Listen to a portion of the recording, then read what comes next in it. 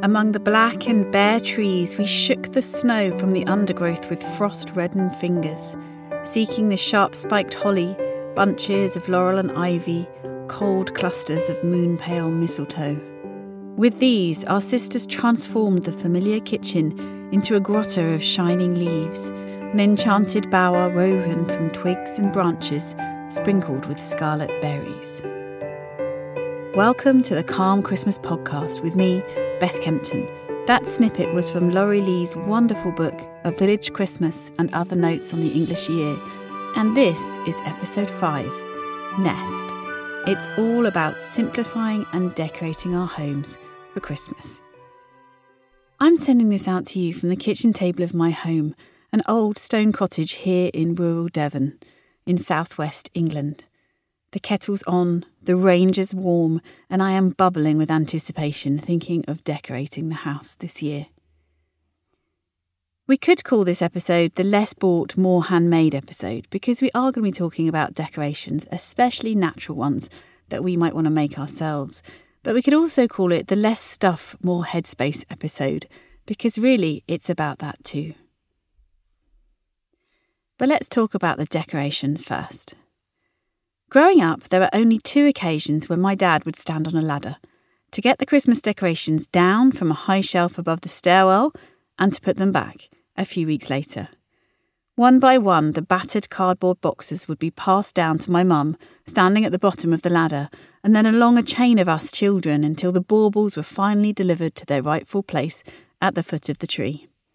The most exotic Christmas decoration we ever had, I'll never forget it, was a silver and blue expandable foil star.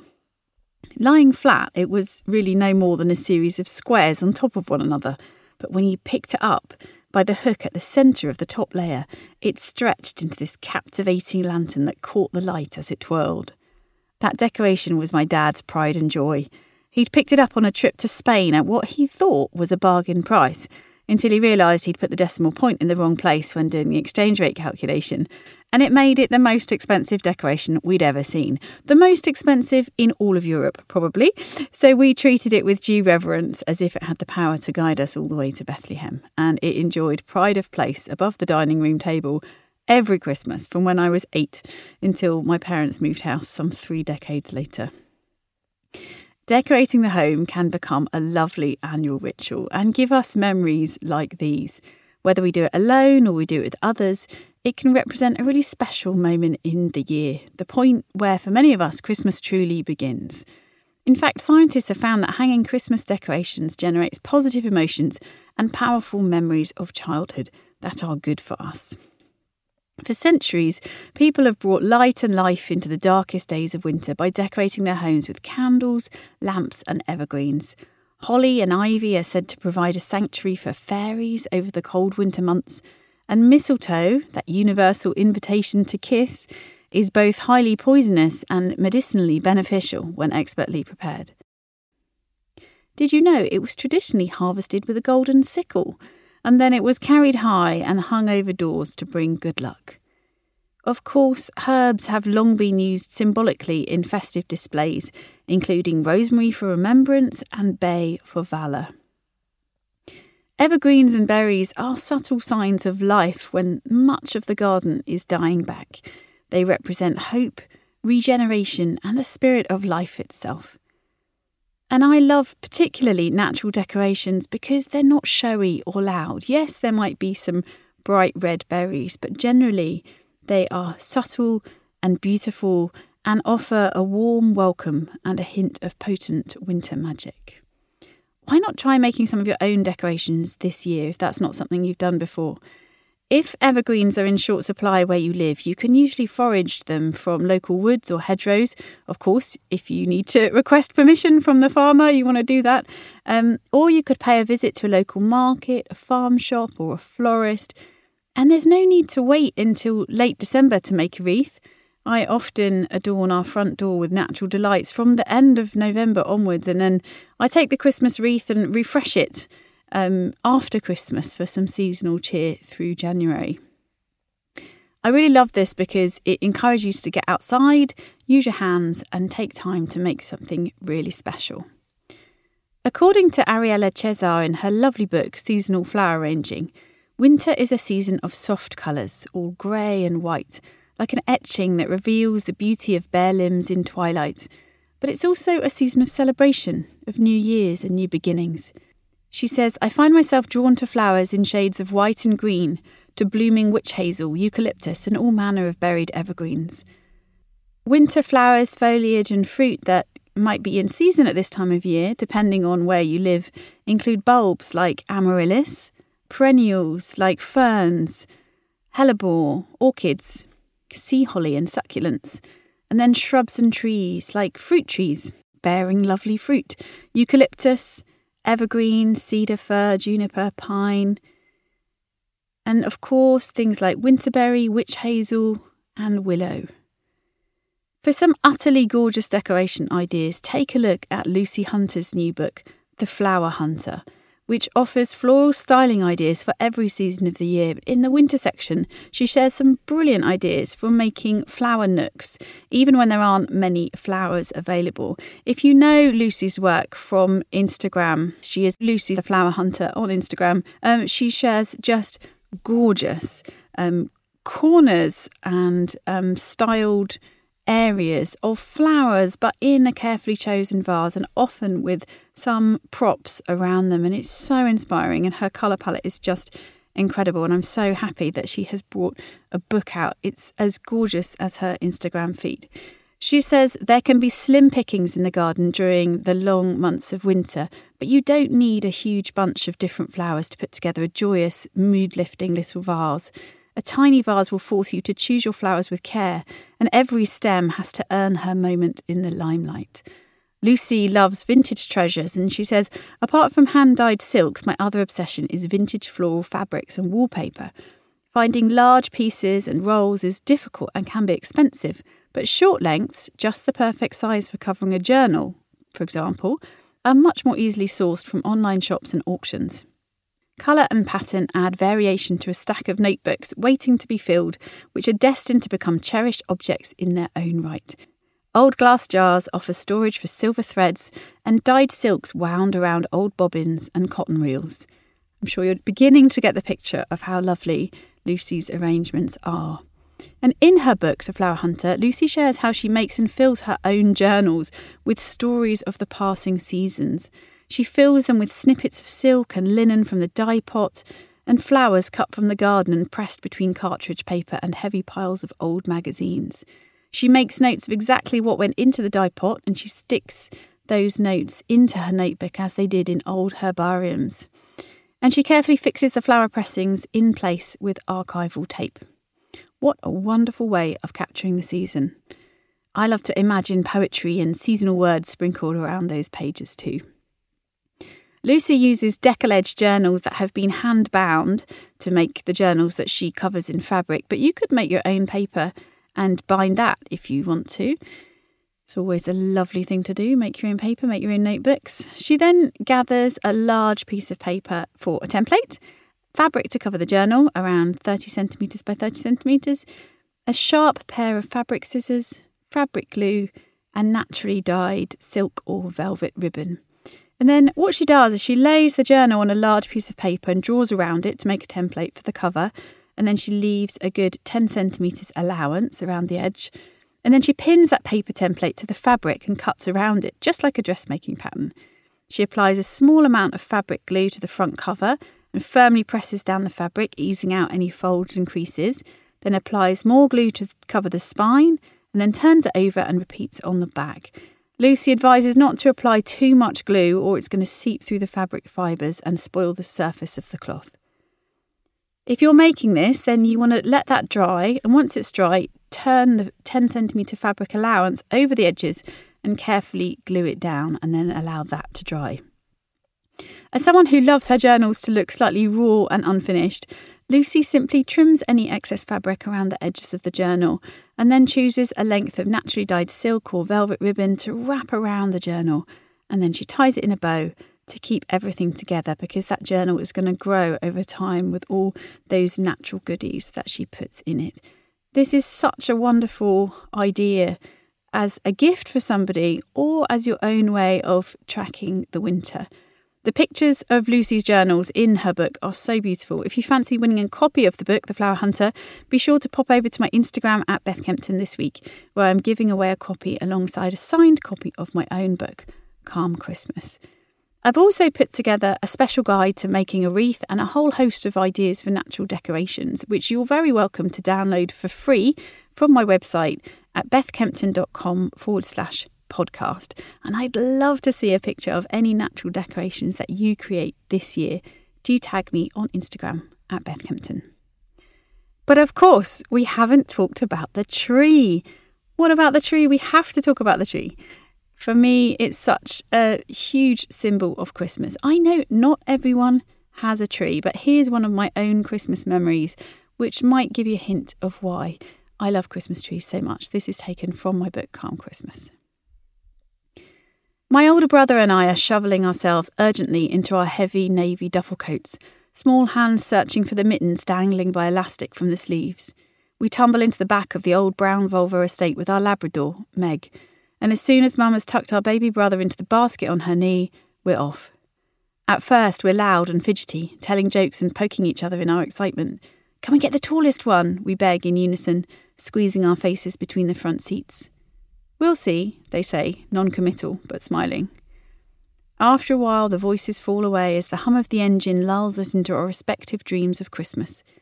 I trace the shapes of pine trees in the condensation on the windows, clearing the glass, one finger swipe at a time, to see the town rushing past, roadside buildings eventually petering out to make way for villages, then woodland.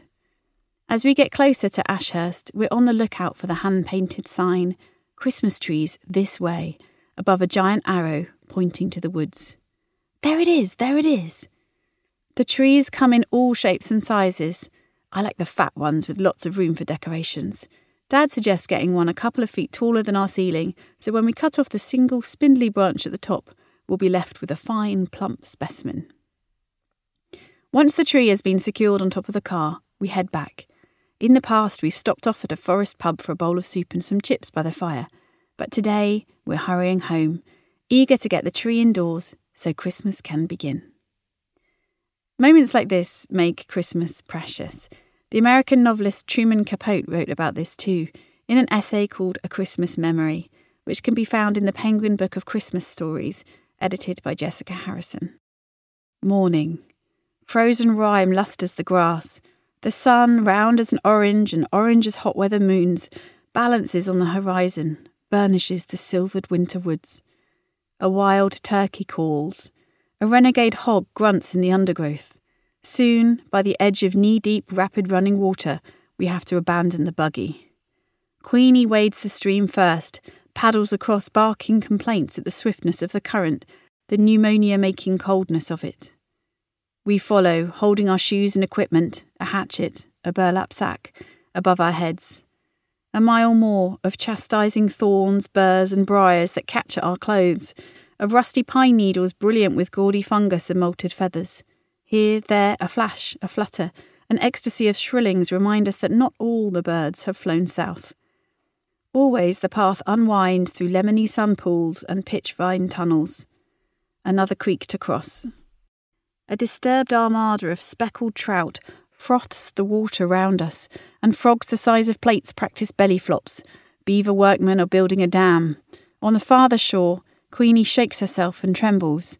My friend shivers too, not with cold, but enthusiasm. One of her hat's ragged roses sheds a petal as she lifts her head and inhales the pine-heavy air. "We're almost there. Can you smell it, buddy?" she says, as though we were approaching an ocean. And indeed, it is a kind of ocean. Scented acres of holly trees, prickly-leafed holly, red berries shiny as Chinese bells, black crows swoop upon them screaming. Having stuffed our burlap sacks with enough greenery and crimson to garland a dozen windows, we set about choosing a tree. It should be, muses my friend, twice as tall as a boy, so a boy can't steal the star. The one we pick is twice as tall as me, a brave, handsome brute that survives 30 hatchet strokes before it keels with a creaking, rending cry.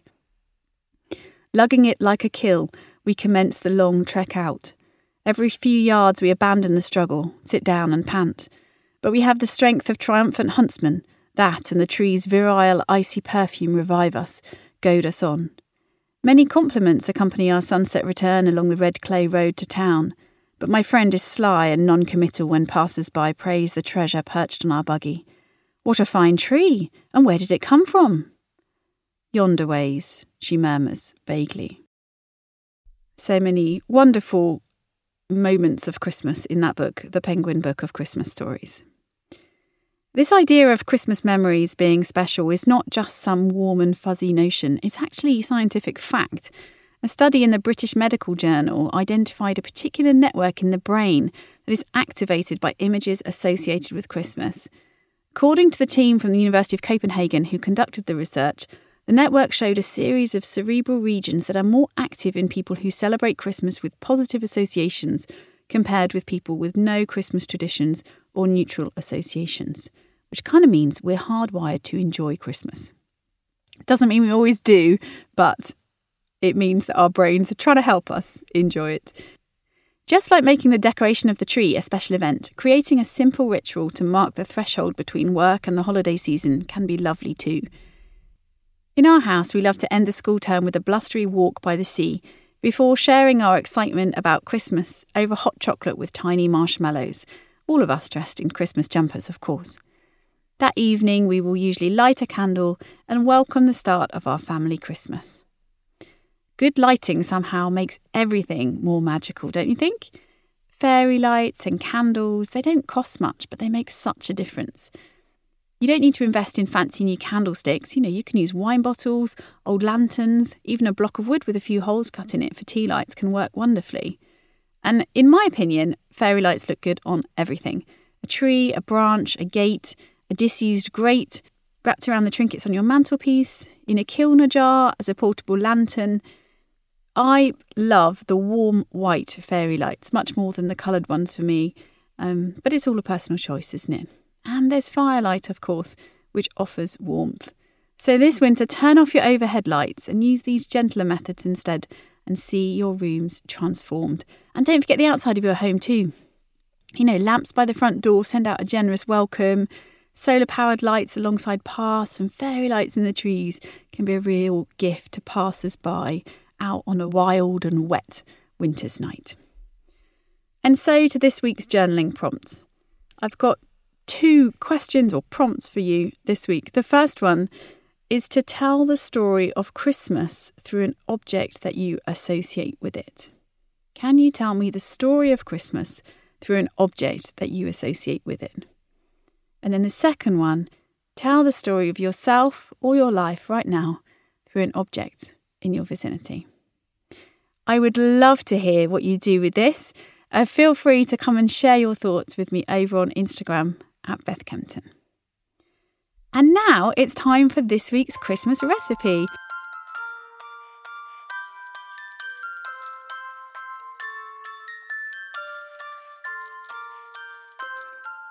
I actually have 2 recipes for you this week.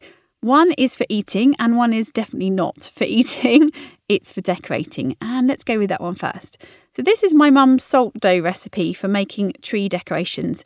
My mum has had a long career as a primary school teacher and she's absolutely brilliant at making stuff with her hands and inspiring children to do the same. And she gave me this recipe when my children were really little. All you need is a cup of plain flour, half a cup of table salt and half a cup of water.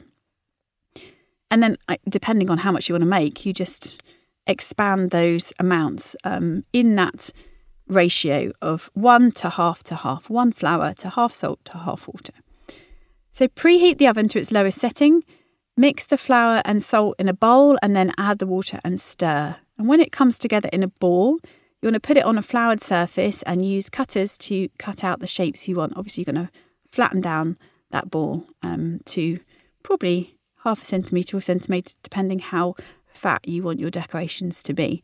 And then you want to use cutters like Christmas trees or stars or bells, whatever it is that you want to do. And then if you want to be able to hang those decorations on the tree, use a knitting needle or a skewer to poke a hole through before you bake them. And And you want to make that hole pretty big, about double the size that you want it to be in the end, because the hole will shrink as the salt dough cooks. And then lay out the shapes on a lined baking sheet and bake them for 3 hours at that super low temperature until they are hard. And once they're cool, you can paint them, and you can poke thin ribbon through to hang them on the tree. And these make really lovely advent calendars too if you do a whole set and paint 1 to 24 on them. And so to our food recipe. There's something about this time of year that makes me want to eat French onion soup. Oh my goodness, I love French onion soup. And I've been looking for a really good recipe for this for a while, and I found a wonderful one in Winter Cabin Cooking, which is just as glorious as it sounds as a cookbook, by Lizzie Kamenetsky. She says the key to a perfect French onion soup is to cook your onions for a seriously long time until they're reduced to an unctuous, sticky, golden mass. So this serves 4, or it serves one of you wanting 4 servings. You will need 25 grams of unsalted butter, 3 tablespoons of olive oil, 1 kilo of large onions that you want to be slicing up very thinly, 250 ml of dry white wine, a litre of rich beef stock. Her recipe is not vegetarian, but you could try it with a vegetable stock if you want a vegetarian version. Freshly grated nutmeg, a small handful of fresh thyme sprigs, 2 fresh bay leaves, 75 ml of good quality Madeira, a day-old baguette or other crusty bread cut into slices, no waste around here, 1 garlic clove, and then 150 grams of cheese. She recommends Comté cheese, which you want to grate. You could use cheddar, you could use a vegetarian cheese, up to you for whatever kind of cheese you like. And then you need sea salt and ground black pepper to taste. So to make it, you simply melt the butter in a heavy based pan or a flame-proof casserole and add the oil. Add the onions and season with salt, then cook over a low heat, stirring occasionally for at least 45 minutes until they've reduced right down to a golden sticky mass. Add the wine and bubble, stirring for a minute, and then add the stock, a good grating of nutmeg and the herbs. You want to simmer that for 20 minutes, then add the Madeira and bubble for 5 more minutes. Check the seasoning and spoon into 4 small oven-proof bowls or dishes.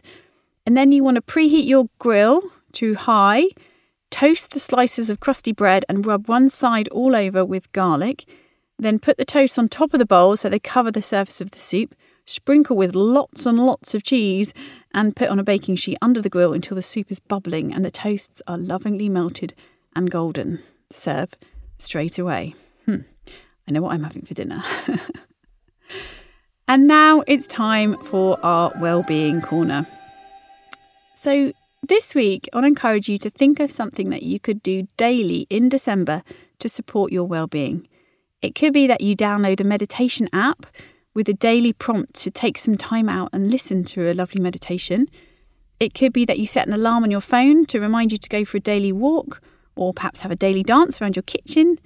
It could be spending a little bit of time in the garden, in a park or in the woods. It might be to pop over to my Instagram at Beth Kempton and read my daily alternative advent calendar. I'm going to be posting there throughout December. Whatever works for you, but just try and think of something that you could do daily to support your well-being. I also want to offer you these words from Cleo Wade from her wonderful book, Heart Talk. Oftentimes, when the world feels chaotic, we begin to feel as if it's somehow inappropriate to have joy. Have your joy. Joy is a form of radical self-care. Joy energises us to take on even the most difficult circumstances. When we have joy, especially in the midst of challenging times, we're saying to the world, I will define the current state of the world around me instead of allowing it to define me. Today, regardless of what is happening, empower yourself by embracing your joy. Love that. And now for our nature section. In the garden, here in the Northern Hemisphere, as the natural world withdraws through the winter, it may look like there isn't much going on, but there are still subtle changes to notice and things that we can be doing to help the garden through the winter. The Royal Horticultural Society advises that we use this time to repair lawns, sheds and fences when weather conditions allow, to shake snow off trees, shrubs and hedges if you're lucky enough to have snow. Obviously, I say lucky enough because I'm in a country where we don't have much snow. To earth up tall Brussels sprout stems to support them, to insulate garden taps and exposed pipes to stop them freezing, and to bring in Christmas bulbs for flowering. For those of you in the Southern Hemisphere, I really recommend following Byron Smith and Tess Robinson, who are authors of the lovely book Slow Down and Grow Something. They're at Urban Growers on Instagram, and they tend to track the seasons in the Southern Hemisphere really beautifully with their posts about gardening. And so for this week's Get Ahead tips, because preparation can make all the difference. I want to encourage you to make a list of people that you'd like to reach out to this year. It's a really good time to do this. You've still got plenty of time to write cards or notes, reach out to these people if you haven't done so far. If writing lots of cards feels like a lot of work, why not pick just 5 people that you aren't going to see over Christmas, but you really care about, and write them a lovely long Christmas letter or a Christmas card that goes into some detail about your life, about their life, something that it would be really lovely for them to receive. Now's a really good time to make natural decorations, as we've been talking about. You can go on a nature walk to find pine cones, shapely twigs and branches, all those kinds of things. If your decorations haven't gone up yet, I know this is a big debate about when the decorations should go up, now's a good time to plan when you're going to get your tree and maybe make arrangements for an afternoon or evening of decorating together. When I was growing up, it was always an evening of mince pies and sherry that we had to accompany the tree decorations. I wonder what it's like in your house. Also, if you want to invest in a creative career, write a book, create a new income stream with an online course next year, this is your last chance to get a huge discount in our annual sale, which is on now, but it ends soon at dowhatyouloveforlife.com. These are all courses that I teach. They have all been described as life-changing by many participants over the years, and they are all on sale at up to 50% off, including the book proposal masterclass, which I will be running live again next year, and it is everything you need to know to get a book deal for your non-fiction book idea. All of that is over at dowhatyouloveforlife.com now, but it ends very soon, so don't miss it. And also, don't forget that December the 10th is Christmas Jumper Day, so you might want to dig yours out of the closet. And that's it from me this week. I hope you have a lovely time nesting, simplifying and beautifying your home for December. I'll be back next week with a special episode all about calm. Don't miss it. You've been listening to the Calm Christmas podcast with me, Beth Kempton. Remember to subscribe so you don't miss any upcoming episodes, and tell your friends if you think they'd enjoy it too. For more inspiration and access to a very special free Christmas care package, cozy up with a copy of my book, Calm Christmas and a Happy New Year, a little book of festive joy, available now from all good bookshops. For a peek into my perfectly imperfect Christmas preparations, come and find me on Instagram at Beth Kempton. I would love to hear from you. Until then, wishing you a wonderful week as you dream of your calm Christmas and Happy New Year.